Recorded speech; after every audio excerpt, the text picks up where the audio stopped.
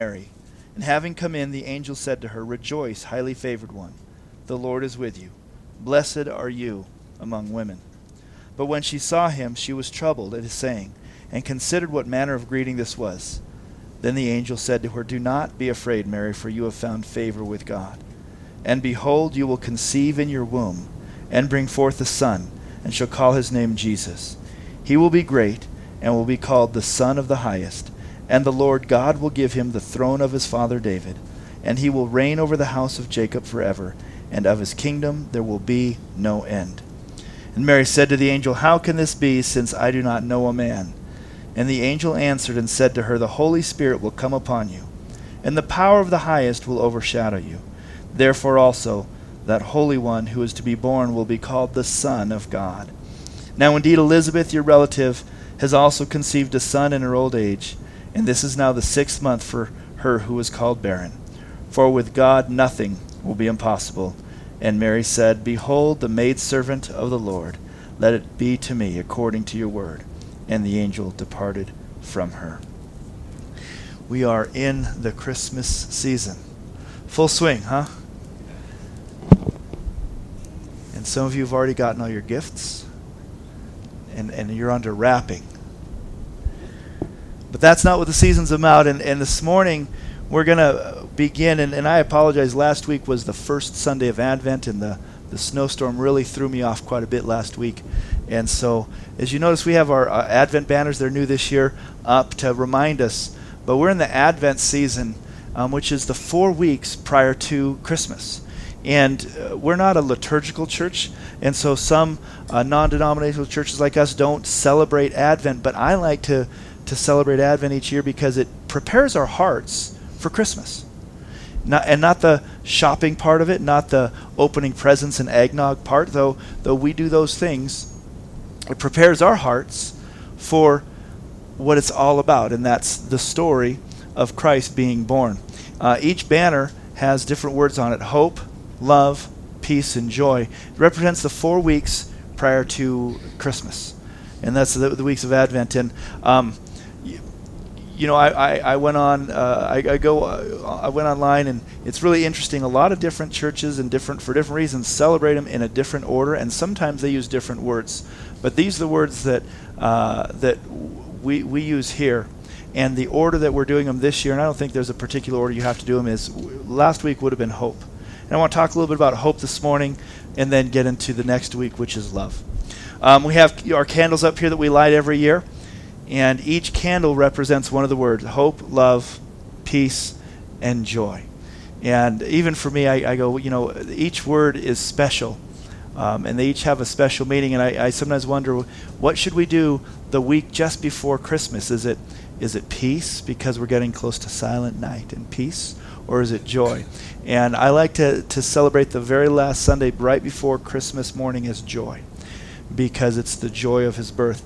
So last week we have candles up here. We would have lit the hope candle, and then this morning we light the love candle, and it'll stay going. And I preach until the candles burn out. It's kind of fun.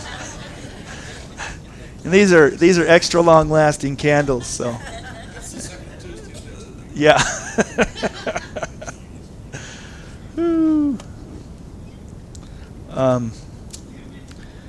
The season of Advent, of the Christmas season, is so important for us as believers.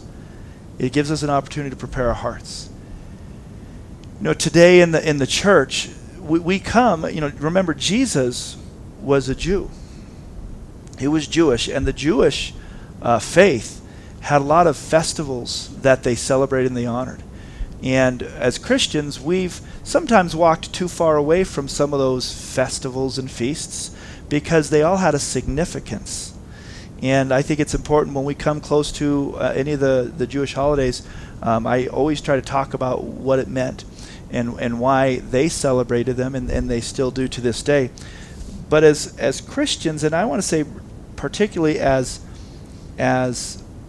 Protestant, evangelical, non-denominational Christians, there's something that we've done sadly to our detriment, I think, in the churches that tend to lean towards a non-denominational evangelical bent, is that I think we were afraid to have anything to do with anything that looked Catholic or anything that looked too formal. I grew up in an era that it was just like, we were just wild by spirit. We just wanted to do everything just under the spirit. We didn't want to have any regulations and rules. And so often, it seemed to me at least, is that churches even like ours would kind of not participate, not even look at any of those things, because maybe they seemed too, I'll say maybe Catholic, or too liturgical and too stuffy, or whatever the reason might have been. And we lost a lot of the value of what was happening as we do that. So it's important for me that as we come to Christmas to celebrate Advent. Otherwise, what will happen for most of us is we'll get sucked up into the commercialism of Christmas. Yeah, and it's really easy. I mean, it's a battle, isn't it? To not fall into it, especially when you have kids. If you have kids, it's the wanting presents, and you wanting to bless your kids, and to not fall into that. I love Christmas. I'm very sentimental. I love lights. I love eggnog. We have some traditions at the house that we do. Some of the traditions that we do really, in appearance, have nothing to do with Christ, but they have everything to do with family and love. And so this morning we're talking a little bit about some of the symbolism of Christmas, but focusing back on the reason for the season. Jesus is the reason for the season, but specifically, these 4 words will help us over the next few weeks left. 2.5 weeks, just in case you forgot. That's like really fast. Really fast. Hope.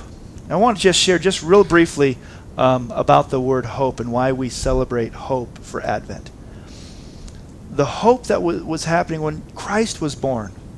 He was born into a dark time in the Jewish history and in the history of the world. Rome had been running everything. They were the world power of the time, and they had come in and conquered Israel sometime before, a couple hundred years before, and Israel was under the boot of Rome, and they were allowed to operate under Rome, so they had some autonomy. They were allowed to do certain things, but Rome was its ruler. And for the 400 years before Christ, the end of the Old Testament, if you took your Bible and you went to the book of Malachi, which is the Italian prophet, at the end of the Bible, Malachi, I'm just being a little silly, the end of Malachi, and then you kind of put your thumbs in there. In fact, my Bible has this wonderful thing called Bridging the Testaments. At the end of Malachi and the beginning of Matthew, at the end of the Old Testament, there was 400 years of silence, is what we call it. Now, that doesn't mean that the Jews didn't exist during that time, but there was no revelation from God that was recorded. There was no prophetic voice of God for 400 years. This is the people who heard God and heard through the prophets of God forever. And God would raise up people like Isaiah and Hezekiah and the prophets and Hosea, all the prophets who would speak to Israel and chastise and correct or encourage. But between the end of the Old the Old Testament and the New Testament, there was 400 years of silence. And in that time, it got very dark for Israel. And they were waiting for their Messiah. They had found themselves under the Babylonian rule, and now they're under Rome, and they wanted to be a free people. They wanted to worship God. And in that dark, oppressive time, even the Jewish ruler of Israel was Herod, who was only Jewish by birth. And he was Rome's puppet king. And he was the head of Israel. And so the one thing he did do is he was the one who rebuilt the temple of God. He was a master builder. He built a lot of things during that time, and he did restore the temple so that the Jews had a place to go. It wouldn't last very long, because in 70 AD it was completely destroyed, burned so much that the gold from the temple ran out into the streets. and filled the cracks of the streets, and people would later try to come and get the gold. So Herod, the one thing he did do, that he restored the temple, but it was selfish. He just wanted to have that under his name, and it took a lot. So we have a non-technically Jewish leader of Israel. You have Rome who's ruling the land, and you have no voice from God, no prophetic word from God. And in that place is when Christ came. And he came to bring hope. And we know the story. We'll talk more about. We tend to really focus on this part at the time of Easter. But we know that Jesus, when he finally came, he was born, but when he lived his life, he came into the world. They wanted a king, and he came to be a king of a different type. They wanted somebody who would take them from the hand of Rome and deliver them, and so that they could be a sovereign nation under God again. So in this time is we find the birth of Christ. And Christ came to give us hope. Not hope in this world. Not hope that things on this world is all going to be good. Though there's times that we're blessed, and there's times that we feel we go through and struggle with difficult times. But Christ came to bring us hope. So when we talk about hope during Christmas, what is that hope? That hope is of heaven. And that's the hope that we celebrate. This is the Advent season, which means coming. Advent means coming. And when Christ came, it was the first Advent. And some of you grew up and you know that. You go, yeah, I remember that from my catechisms, and maybe Lutheran or Catholic, whatever it was, and that the Advent season, that was the coming of Christ. Well, we believe in his second Advent. He's coming again. And Christmas reminds us that he came once, but he's coming again.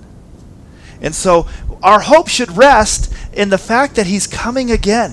That we don't have to worry that this world, even when it's dark, and for us in this nation, I think it's getting dark. It's getting spiritually dark. It's interesting I'm saying that. The clouds must be coming over, because did you notice it's getting a little darker? It's right now. And I'm looking out, it just feels dark, and it's kind of appropriate because we are living in a dark spiritual time. And we hear different voices. Some voices are saying there's a revival coming to the United States, and there's a revival coming to California. And praise the Lord if that happens, but it very well may not. And we may go into a darker time in the history of this country. This nation was founded on God and godly principles, and where people celebrated God together. Christmas, despite the rumors of what you've heard, which are true about being a pagan holiday, Christmas has been a Christian holiday for 1,600 years. I don't care how long the pagans had it, we win. Okay? You know, we honor Christ during this season. Everything about Christmas for me is Christian. Interesting. And it has been that way. Santa Claus has come, and over the years, things have risen up to try to take Christ out of Christmas. And people are still trying to do that, and I believe it's not people, it's the enemy. Christmas is a Christian holiday. It's to remind us. We never want to let it grow to go back to its roots of just a pagan or a non-Christian holiday. We want to keep Christ in Christmas. And I want to here's a little side note. Some of you have been taught and been led to believe that when you see Xmas, that's the world's attempt to take Christ out of Christmas. That's actually not true. The X in Xmas has been used for a couple of hundred years.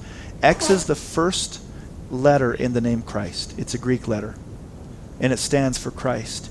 And whenever you see Xmas, it's been happening for 200 years. It actually does mean Christ. And so, unfortunately, other people are trying to use that to take Christ out of it. But when you see the X, no, when it first started happening, it was just easy to write X. It meant Christ. So when you say Xmas, we say, no, it's Christmas. It's Christ's Mass. If you've never connected it. To say that Christmas isn't a Christian holiday is really funny. Christ's Mass. There it is. It's very simple. And we want to honor and celebrate that and have the future hope in this dark time that Christ came once and he's coming again. He's coming again, church, and it needs to be something that's on our heart and our mind, because the days do grow cold and the days grow dark, and this season reminds us of his coming and that there is hope for the future. there's been some, I've been poking back on Facebook a little bit recently, and there's been some wonderful things, posts that are just very encouraging about Christmas, and I've seen a couple that says, all I want for Christmas is for my friends and family to know Jesus. And I love that one. Now, I don't know if that's true, because we might say, well, something big that I want for Christmas is my friends and family, but I also want an iPad. But our biggest heart, our biggest desire should be that our friends and family know Christ during Christmas, any time of the year, so that they have hope too. This morning, we can look around the room and think about some people who aren't here, and know that circumstances are really grave. There's some people battling with sickness. We have many people in the church, but we would need to be praying for people like Mona, who's in the hospital still. She's still in the hospital. And Mickey and Susie will probably have is there any update or not really? Just kind of saying. Okay. Mona, who sits right over here usually with her husband Mike, she's in a wheelchair, went in for a pacemaker, and then 2 days later, after the day she got home that night, her blood pressure dropped and she had a heart attack, and so she's back in the hospital. We know that Felicia and Greg, Greg is you can't miss him. He's 6'8", he's very slender. He's stage 4 cancer, and he's been stage 4 cancer for about 4 years. He's been fighting, and he's in the middle of the battle. He's dizzy. You can relate with some dizziness there, can't you, Joel? He can't come to church right now because he's got some similar things, vertigo going on, and so I went and visited him this week, and he'd like to be here. He's just kind of too weak and too dizzy. So we've got dark things happening. We might have a prognosis. We have there's people in the church who are looking at some really difficult times coming up. No matter your difficult time, Christmas is supposed to bring us hope, not false joy, not just false happiness. And it's okay to have a day of happy things in the middle of trials. That's not wrong. Like Christmas morning, if you have something wrong in your life but you find joy opening presents, that's wonderful. But beyond the happiness of that moment, we have hope for the future. And that hope, because of the love of God who brings us peace, gives us joy. And so remember, let Christmas say, Christ came once, but that wasn't enough. He's coming again to take us home, so that where he is, there we can be also.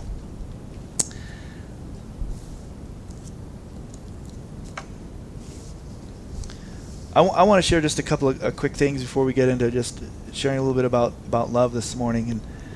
And because there are different beliefs, and it's okay if you don't celebrate Christmas. There's people who don't. There's nothing wrong with that, absolutely. Paul says one person honors one day higher than the other celebrates all days the same. And he was talking about back then the festivals and the feasts, because the Gentiles were coming in and they weren't all celebrating all of the Jewish holidays. He says one celebrates one day, one doesn't, and that's okay. Within this church, there's people who probably say, we don't do anything for Christmas. That's okay. That's what he goes on to say in, I think it's Romans chapter 14. But we're not going to condemn one another for celebrating or for not celebrating, for eating or for not eating. We're going to do that. But if you do celebrate, or if you have questions, and this is an encouragement for all of us that we could do this. Yes, this tree 2,000 years ago might have meant some other things to some pagans. I mean, a lot of things used to mean other things. I don't know if you ever thought about our days. Sunday, Monday, Tuesday, Wednesday, Thursday, Friday, Saturday. We're all Roman gods. So we're going to say, I can't say it's Tuesday anymore because that was the god of Tig. And Sunday is actually sun, the day of the sun. Monday's the day of the moon. And then Thursday, this is fun. This is the one name you'll recognize. Thursday is a recognition to Thor. It was Thor's day. Isn't that cool? That's cool because of all the Greek, we kind of like Thor. Every day. Our months are all Greek gods and Roman influence. What are you going to do? Don't say January anymore. August. was named for Caesar Augustus. September, October, November, and December. If you haven't quite figured this out, this is kind of fun. There's some history. Sept, 7. Oct, 8. Nov, 9. Dec, 10. And you go, but how come December is not the 10th month? It used to be. And September was the 7th month of the year. And they added 2 months. They actually added July for Julius Caesar and August for Augustus Caesar. They just added 2 months in there. Isn't that fun? So our months and our days are all pagan. Every one of them. And Christmas, before it was called Christmas, was a pagan holiday. It was the winter solstice. And they would celebrate the newness of life, and then there would be some other things that went along. The evergreen tree was used pre-Christmas as a sign of life. So yes, some of these things have significances to other people, and 1700 years ago they were used for something else. For me, the evergreen means eternal life. When I see the Christmas tree, I'm reminded that in Christ we have eternal life. And the star that we put on things represents the Star of Bethlehem that leads the wise men to find Christ. And it's the star that we can all look to find Christ in everything. And the lights that we put on the trees, and this isn't, I didn't make any, this has been for centuries. This is what it's meant. The lights are little stars. As you look at them, you see the little stars and reminding us of the Star of Bethlehem. The colors of Christmas are great. What are they? Red and green. And then you could also throw in some shiny colors, which would be gold and silver. Red is the blood of Christ. When I see red for Christmas, I go, it represents the blood of Christ. In Spanish, Mario, no sé si es correcto, but and I just lost the name of it in English. What's the little red plant? Poinsettia. Es un Pascua, ¿sí? Pascua, which means Passover. See?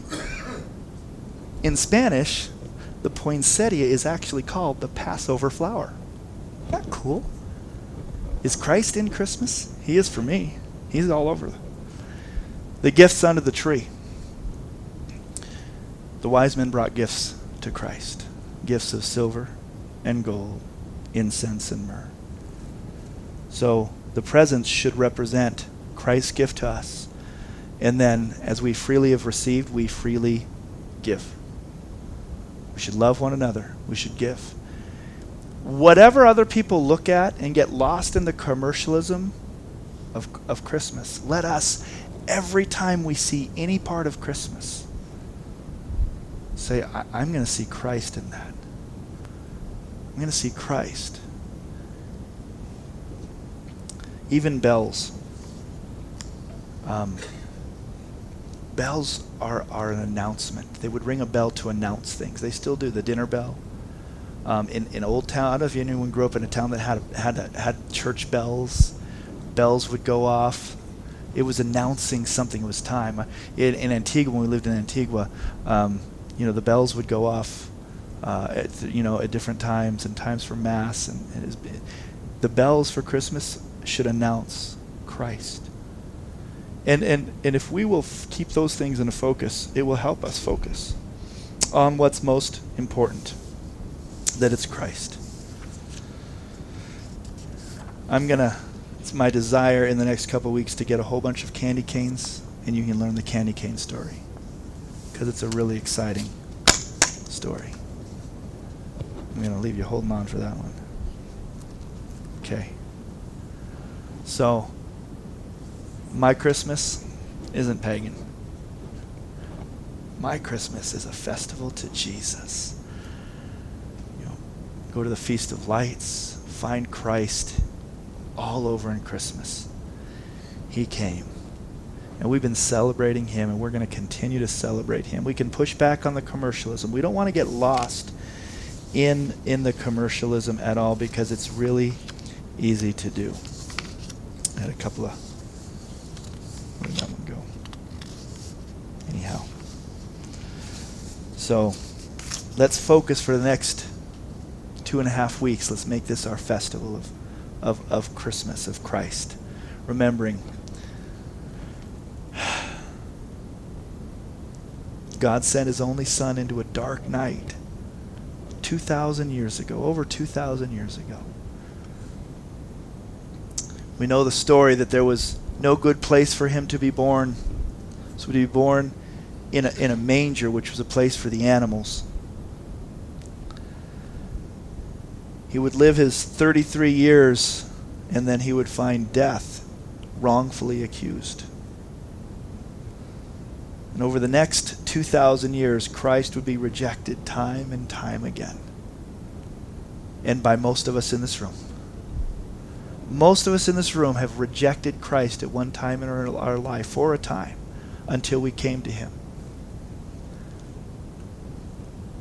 People have been killed in his name.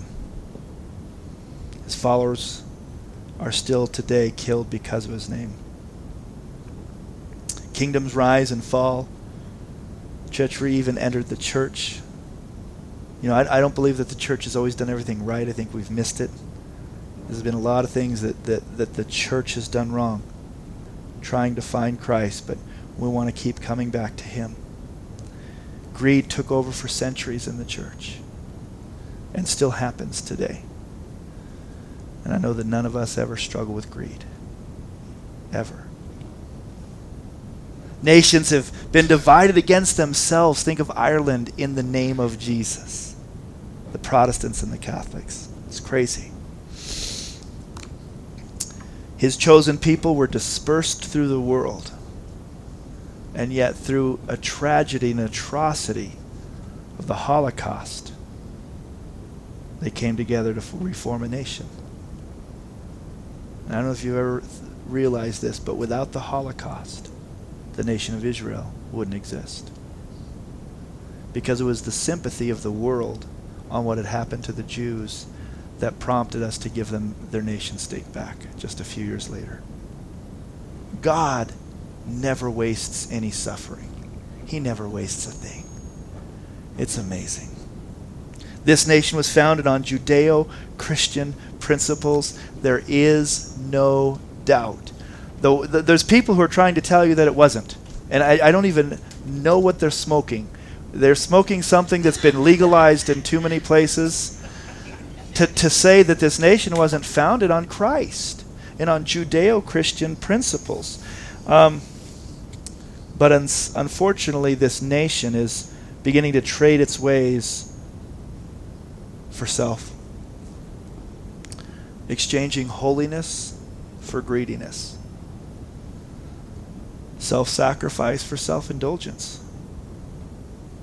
And that's becoming our legacy. It doesn't have to be ours, but it is becoming the legacy of the nation. And somewhere in this nation, you and I came into existence. A few of you came into it a few years ago. Some of us came in, some came in recently, and we are living today in a world where immorality and vice is everywhere, where human worth means so little to so many people. But God saw all of this, and it was no surprise to God. He came and he died. The Father sent his Son 2,000 years ago to die for us. 2,000 years later, when Christ died, he saw you. Isn't that amazing?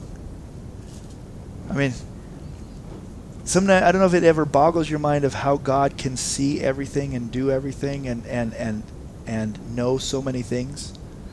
It really helped me understand a little bit when somebody talks about computers. A computer can process how many billion lines of data at the same time? A computer can keep track of things happening in multiple places all at the exact same time, right? The NSA does. Okay? So if man can build a computer that can monitor millions and millions of things at the same time, don't you think the God who created man can do it better? So if you're ever wondering, it's like, how did God know me when he died on the cross? Because he's God. But we've created things that can do amazing things, and we created that, and God created us. So yeah, So 2,000 years ago when Christ died, he saw you.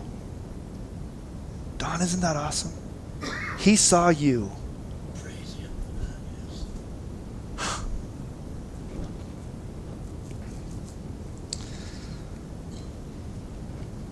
So he made a sacrifice here on earth for us. But this morning I want to, just for the next 15 or so minutes, I want to talk about the sacrifice that was made before it was made here. Did you know there was a sacrifice that was made before Christ came and died for us? And it was in heaven. John 3:16. Are you familiar with that one? We could sing it. We could say it in so many different ways. God so loved the world that he gave his son. He gave his son. He sacrificed his son before he sacrificed him. He gave him Christ because he loved us. He sent his son to earth to live and to die because of his love for us. And this is the message we hear all the time. God is love. And we don't want it to ever grow cold. Love is the important message of Christmas because it's the love of God that sent Jesus to die for us. And if you read the Christmas story and Luke and the different places that it refers to parts of the Christmas story and the beginnings of Jesus, love is never mentioned. I went back and it's never mentioned. But when we look a little further and we see that God sent his son for love, that the Old Testament declares that I have loved you with an everlasting love, declares the Lord. An everlasting love. I love you. The first part of Christmas this morning is to receive God's love. God loves you. I want to make sure I look at everyone. God loves you. God loves you with an everlasting love, and you don't deserve it. Just like the way your mom and dad hopefully loved you at times when you were a rascal.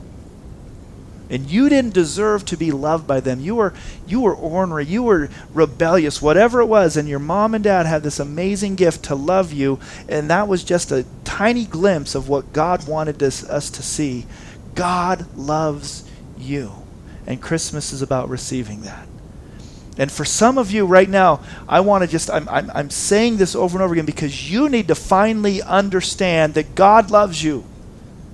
There's a few people in this room this morning that thinks that God loves everyone else, but not really them.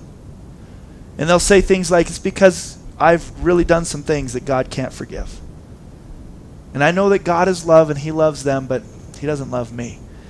And sadly, you probably feel that way because your parents you did not feel loved by your parents either.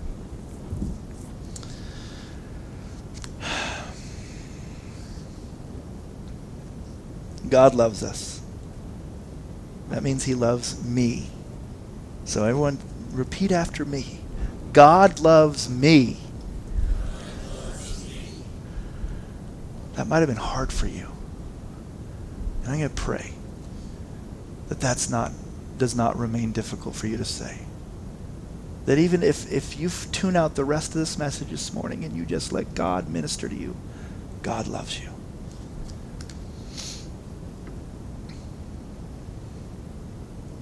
First John 4:8, we also know this verse. You know, God is love, right? Jeremiah 31:3 was the verse I quoted a moment ago. I have loved you with an everlasting love. And are you worthy of it? No. Not always. And you never did anything to deserve his love. You may have done some amazing things for God, but that's not why he loves you. He loves you because he created you in his image. And he put his spirit in you, and he loves you. Because he loves us, we should love God. Second this morning. God loves us, and the second point, if there are points, would be that we should love God. Hear, O Israel, the Lord thy God is one God. You shall love the Lord your God with all your heart, soul, mind, and strength.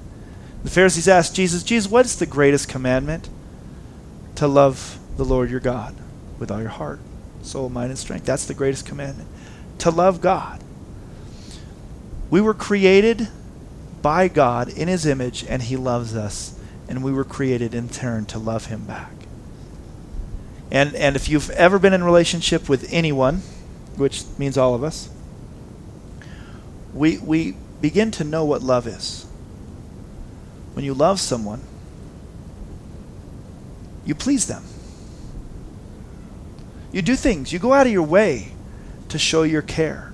You're thoughtful about the things that offend them, and you don't do them as much. And you work at not doing them at all. Some of you men, after getting married, actually learned where the hamper was. Because before that day, your underwear were on the floor every day. And they finally found their way in. Some of you men learned to put the seat down in the middle of the night. First, I hope you learned to lift it up. And then hopefully you learn to put it back down. Why? Because in the middle of the night, you don't want your wife to sit on a cold, yucky porcelain ring. Why? You love her. We do things, silly things, little things, big things, because we love.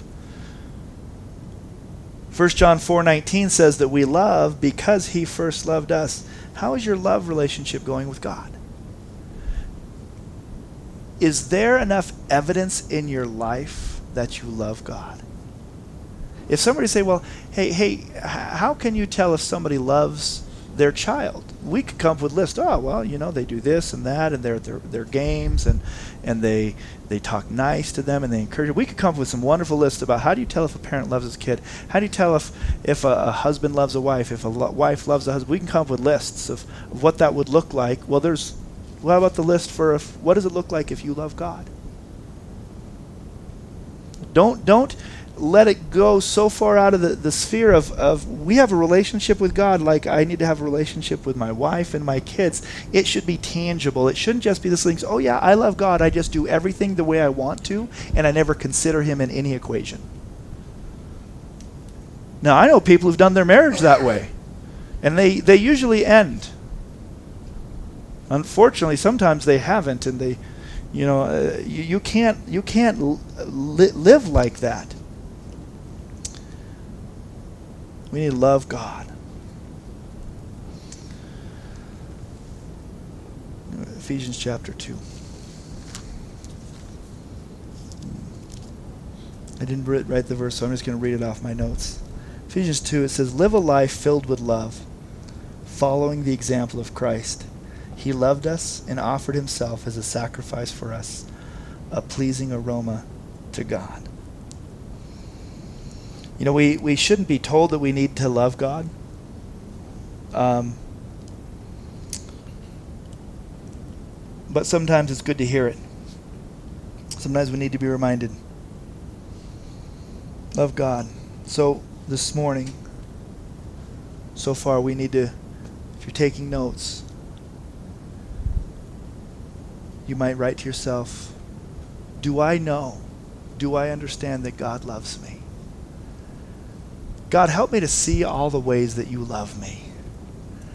Help me to know that I am lovable, because you are lovable. Even if you're grumpy, even if you're not always agreeable, you're lovable. God loves you. The second one is, do I love God? Am I loving God the way I should? The Bible tells us what pleases him and the way we should live. How are we doing? The third part, and this is where it comes real strong in this season. God's love for us and our love for God compels us to love one another. And this is the season of brotherly love. Christmas is a wonderful season. Unfortunately, every year somebody gets trampled trying to buy a TV from Walmart.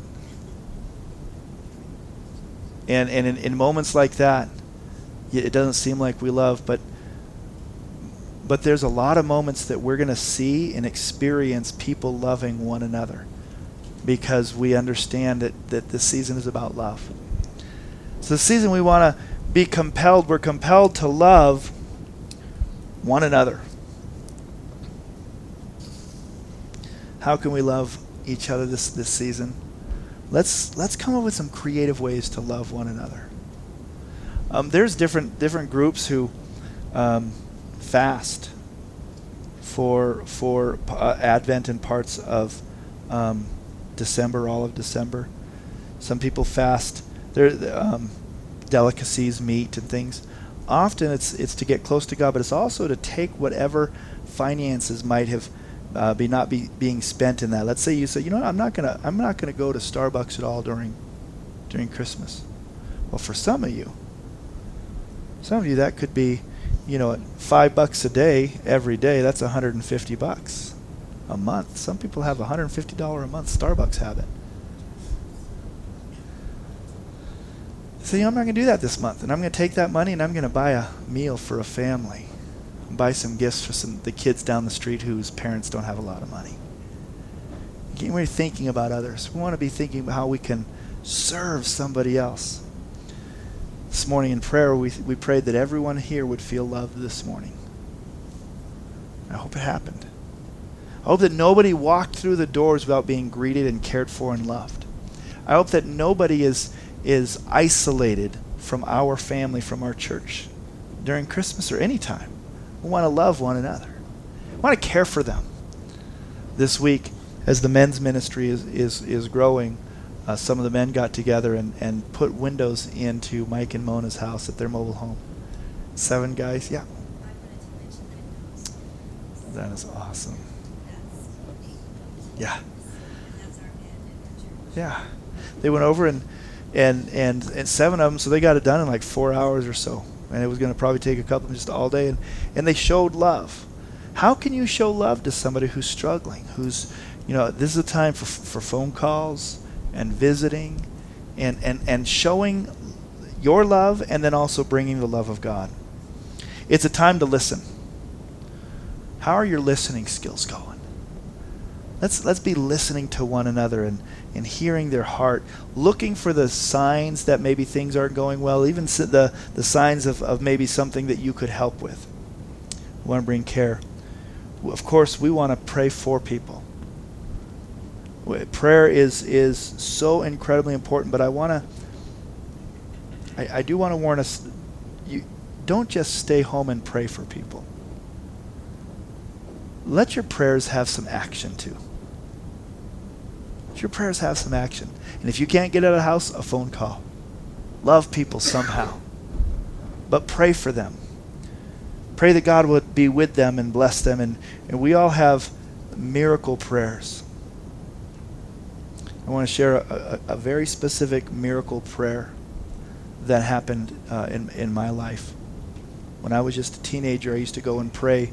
I'd go up to Baldwin Mine or the place above, and those streets above the village, and look out and would pray a couple times a week usually, but on Sunday mornings we'd get up and go pray at 6 a.m. before church. And then we'd come to church. And there was one Sunday morning that we were up there, and one of the guys who was with us sometimes had backslidden, and he wasn't in the faith. I mean, he was in the faith, but he was way far away from God. He was partying and getting drunk, and he was doing some stuff, and he was a real rowdy guy, and kind of bold, and he'd come by and flaunt his sin to me at work. He'd come and just tell me about everything he was doing bad when he was backslidden. So one morning we're up there, we're praying,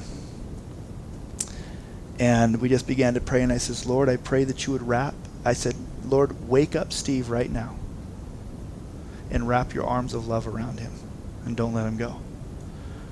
A couple days later, he comes in and he's all kind of walking. He walks in and he goes, were you praying for me the other day? And he's mad. I'm thinking, this is absolutely truth. Were you praying for me the other day? I'm like, whoa, man. And I'm like, yeah, we were praying for him a lot. So he said, I went out and got drunk on Saturday night and was up until like 3 a.m. drinking. And at 6 a.m. I woke up. Well, that was Sunday morning. The same time we were praying. He says, at 6 a.m, he says, I woke up and I was singing that song from Amy Grant, you know, Arms of Love, and I couldn't stop singing that song all day. And then he softened, and he said, I've come back to the Lord. Your prayers are important, and they're powerful. They're powerful. Pray for people. Pray with people. Take the time. This is a tough one. When somebody says, will you pray for me? Just real quick say, yeah, I will, but I'm going to pray with you right now too. And just pray for them. And you know, I always try to give you an out. I understand praying might be difficult. So here, you can even do it like this. Listen, I want to pray for you right now. I'm going to pray silently. But can I hold your hand? And just pray. Just pray silently. When you're done, say amen and be done. Pray not just for people. Pray with people. And another way you can love somebody this holiday season, serve them, sacrifice for them, listen and care for them, pray with them. Share the love of Jesus. Share the love of Jesus with people. And I didn't say the rules of Jesus or the condemnation of Jesus, but share the love of Jesus. You know, God loves you so much. I heard this message at church about how much God loves me, and he loves you too. And I just want to tell you, of all the gifts that you might receive this year, I pray that you can understand the love of God that he has for you, that he gave his son so you can have life. That's love. We know the Bible speaks of love cover to cover. If you want some more understanding and definitions of things that you can put into practice, read 1 Corinthians 13. Work on being patient and kind with people. But let's work on our love. Understanding his love for us. Loving God. And then loving one another. As we look for the hope of his return, we love him and love one another, receiving his peace and walking in joy. Let's pray. God, I am so grateful for this season. The coming of Jesus, Advent. I pray that this season we would focus on the Christ in Christmas. That we would understand your love for us, your gifts to us that we might give to others and give to you. That we would love you and love our neighbor as ourselves. We pray that you'll be with the lonely, the discouraged, the infirm. And I pray that you'll be with them through us, that we will visit people and love people. Let us be your hands and feet. God, we want to focus on you. We thank you for coming. We thank you that you're coming again. Help us to love one another. In Jesus' name, amen.